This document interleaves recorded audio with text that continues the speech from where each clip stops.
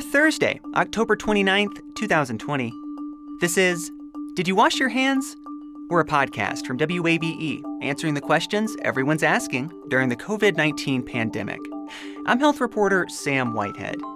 Today, COVID-19 has hit members of the Latinx community hard, and that has implications for the larger fight against the coronavirus. What happens to one happens to the other, and without being mindful of that, I think there will be no way that we can all control this. Dr. Paulina Rebolledo from the Emory University School of Medicine joins me to discuss why the pandemic has taken such a toll on members of the Latinx community and what the future may bring. That's next.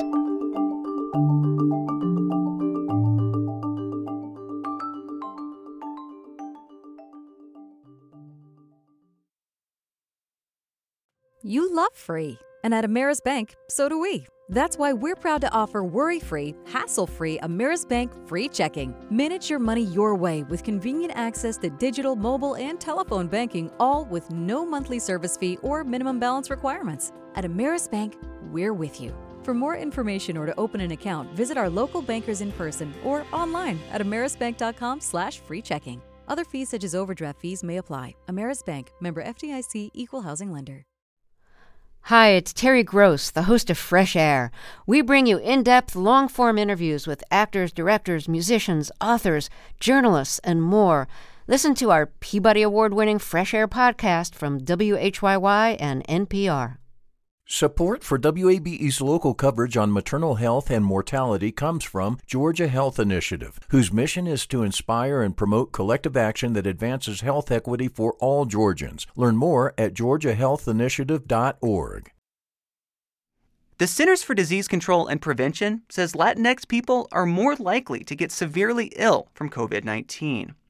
That's likely because of a number of structural barriers keeping them from accessing quality health care, says Dr. Paulina Rebolledo from the Emory University School of Medicine.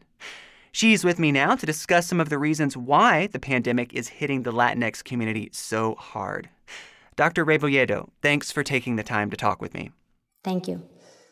So we have seen for a while now more and more indications about how COVID-19 and this pandemic is really having an outsized effect on minority groups. But we've seen a few things as of late that have really drawn my attention. So first, we saw this report from the Centers for Disease Control and Prevention recently, a report on excess deaths during the pandemic. They found some 299,000 excess deaths over the course of the pandemic. But the thing that stuck out to me was that Latinx people saw the largest increase in those excess deaths. That followed another report from the agency showing that Latinx people took up a larger share of COVID-19 deaths over the summer as the pandemic has gone on. So we've known this kind of general sense. Members of minority groups are harder hit, but it seems like the more we go on, the more we're learning about that. So just reflect on that for me, specifically the fact that we're seeing Latinx people really hard hit here. Yeah, so I think that's one of the things that we've seen, since the start of the COVID-19 pandemic, and particularly what we've seen in the United States and in Atlanta, is that in the early days, the populations that were primarily affected were elderly individuals, those having an exposure to nursing homes. But then we started to see rather quickly more and more members of the Latinx community being affected. They tended to be younger individuals, and they tended to be part of the service industry, so either construction workers or supermarket workers, cleaners, and housekeeping.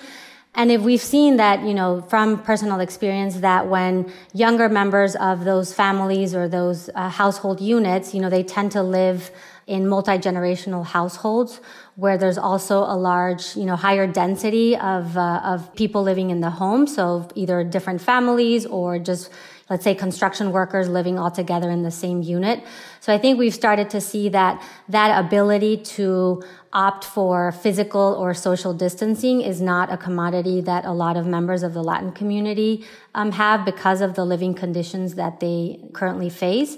And then there's also been challenges that we saw early on about the ability to access care, whether it's being undocumented or not being able to have continuous access to health care from insurance. And so people tended to wait or didn't really know where to go get tested. So I think it's a combination of both overall factors that are related inherently to the Latin community, but that it's also some of these like structural and racial disparities that we've seen along the way, why there has been such an affection and such a disproportionate both morbidity and mortality in our communities. You mentioned a few things there I want to kind of dig into a little bit more in depth. And let's maybe start with something you mentioned there, just kind of the ways that communities live, multi-generational households, the kind of jobs that people have. This is something that researchers have pointed to across all minority communities that increase people's risk, just generally the way that they live their lives and congregate.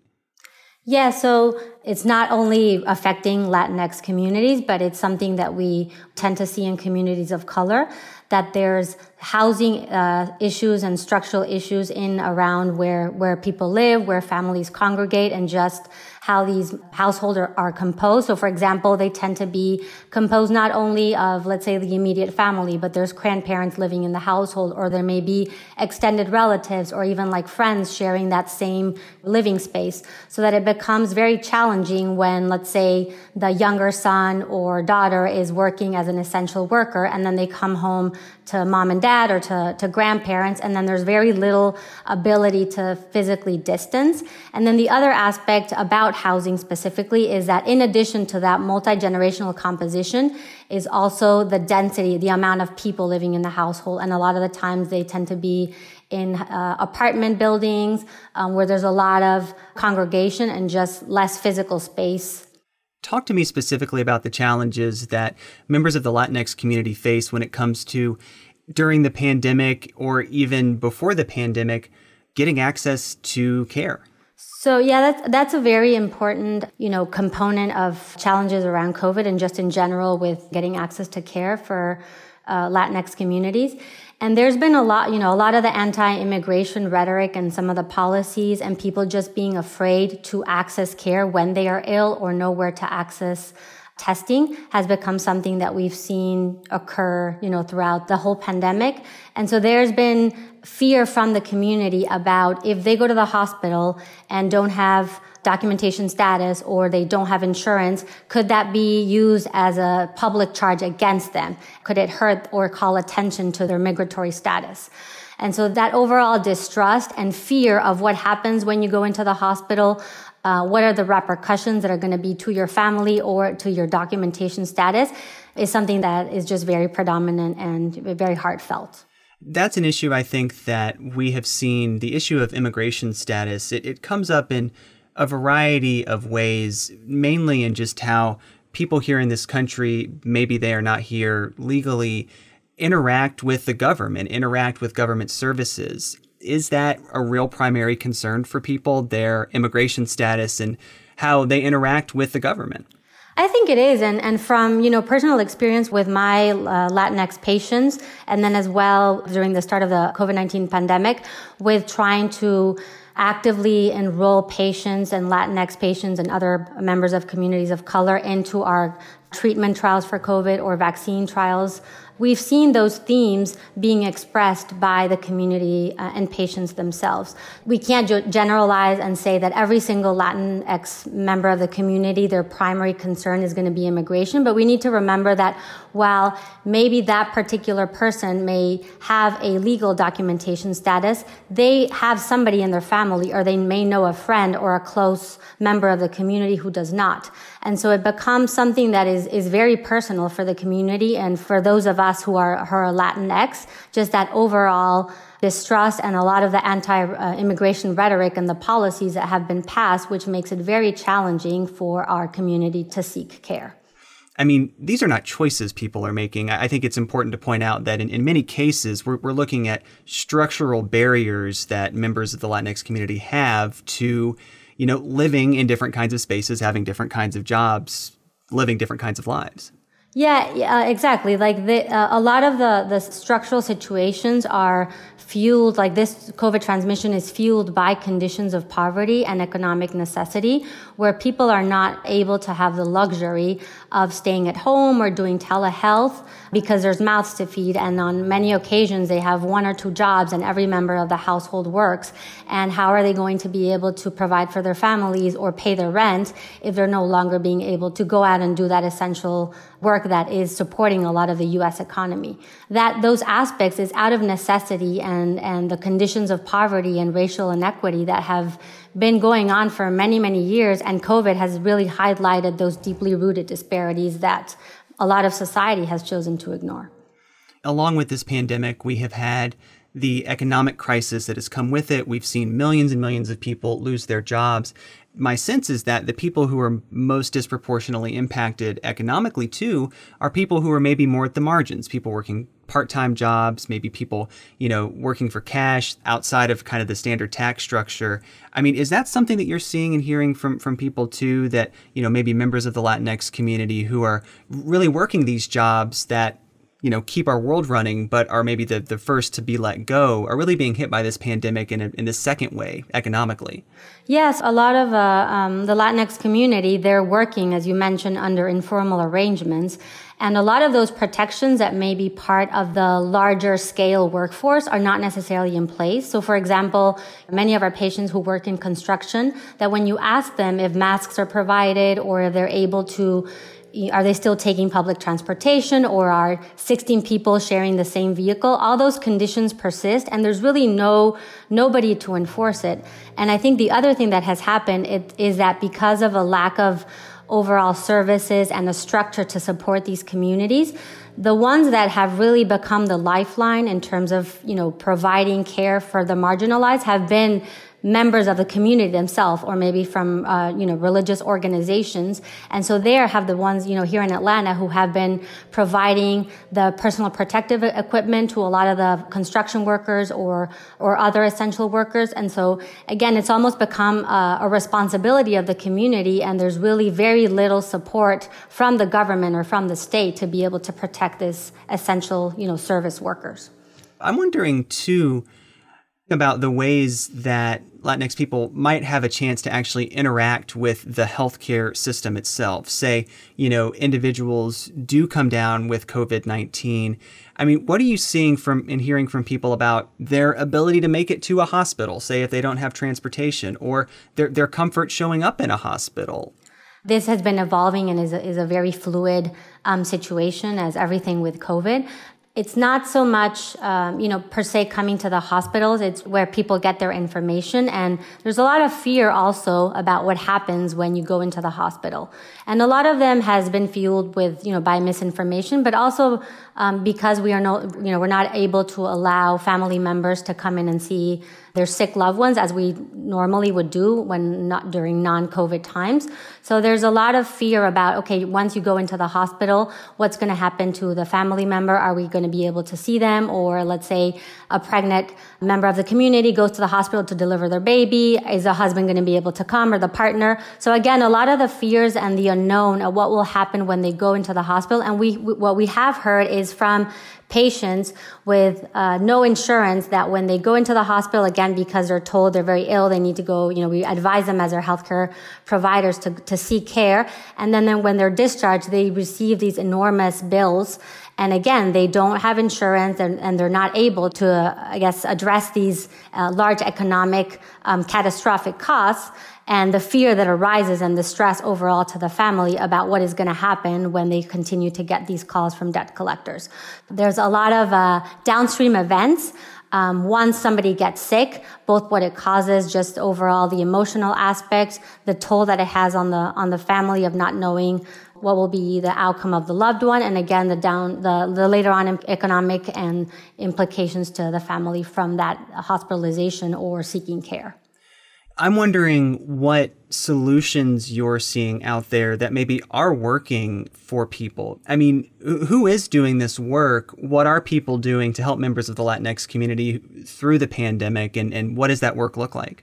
So there's a lot of community organizations like the Latino Community Fund, the Vecinos of Buford Highway, and many, many others that have really been the frontline organizations who have been taking care of the community since the start. And they have been also reaching out to us Latino physicians or healthcare providers to try to engage the community and have informational sessions where we try to dispute a lot of the myths that are out there around COVID, and just overall for people to know what they can do to protect themselves within their social and economic constraints.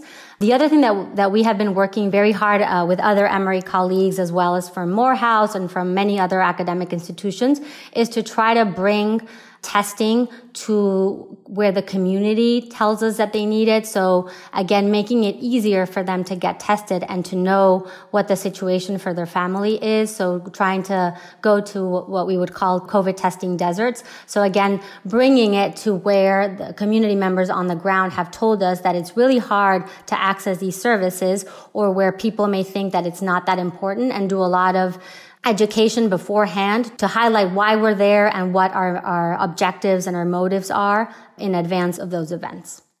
Here in Georgia, our state insurance commissioner, John King, who is Hispanic, has really taken the lead, or at least has talked very publicly about engaging with Latinx communities to do things like you said, dispel misinformation, give people access to testing. Have you seen or heard that has had any impact on the ground? And maybe specifically the state's response, has the state been doing enough to reach these communities? That's a really complicated question, I would say. And I think, what we have heard from the community is, for example, the aspect of testing. And so I will say it's gotten better, but in the early days of the pandemic, if somebody wanted to go be tested, it involved putting in very personal information. And a lot of members of our community, they're just very distrustful about including their birthdays or their social security numbers. And a lot of them may not have that. And so it just when you ask people to provide that information up front, then you're already limiting their ability to want to participate. Or if you don't provide adequate information in their own language that's culturally, relevant to them, then I think it becomes another challenge that even if we have these services, people don't understand how long do I have to wait in the line. And if you just keep on getting passed from one telephone robot to the next, then it just becomes very cumbersome and people just give up. So I will say that I have seen that there have been, particularly in Fulton County, a lot of endeavors from the public health department to try to engage the community and to try to provide information that when they seek services, their personal information, their documentation status will not be requested. But I think there's still a lot of work that needs to be done. And the other really important aspect is that in the beginning, people were very interested in getting tested. And as we have seen with all of the communities in general, there's been testing fatigue. And so trying to continue to reinforce the importance of those behaviors and that it does matter, and that what the implications are of getting tested and frequently getting tested, what they are to our communities and to keep each other safe. We just have to do a better job of continue to putting out those messages. Moving into the next period of time, what do you think is going to be the biggest challenge, especially when we think about, how the pandemic is really affecting the Latinx community? What concerns you the most moving into the future?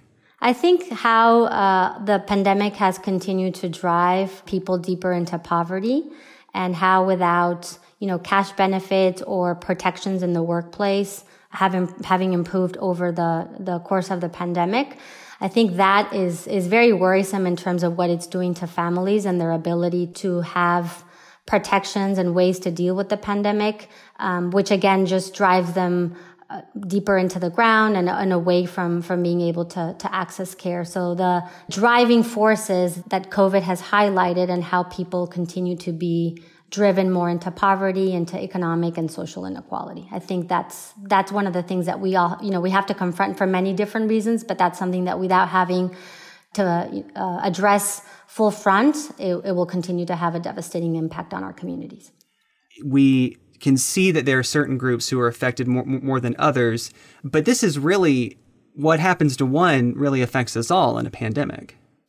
Yeah, I think, what I would say, or how I try to think about that, is because of the interconnected relationship that we have with different racial and ethnic groups worldwide, and in cosmopolitan cities such as Atlanta, is that you're engaging with members of these communities that are being affected. So as we talked about before, the person who delivers your food, the person who works in the grocery store, who cleans the yard, or who who builds the home. So those are the communities that are being affected. And selfishly thinking about it, if those individuals that may see that maybe members of their family are not being affected, they should worry about what that does overall to the food supply and to the ability for a lot of these essential services to remain open.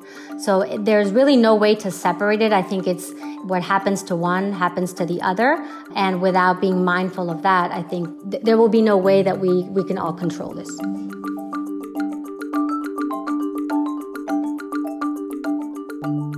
Dr. Paulina Rebolledo teaches at the Emory University School of Medicine. Did You Wash Your Hands is a production of 90.1 WABE Atlanta, where ATL meets NPR. WABE's managing editor is Alex Helmick. Scott Wolfel is chief content officer. You can reach us at washyourhands@wabe.org. You can find all our episodes in your favorite podcast app, where you can also leave us a rating and a review. And you can find more stories on the coronavirus pandemic at wabe.org/coronavirus. If you haven't recently, now might be a good time to go wash your hands. I'm Sam Whitehead. Thanks for listening.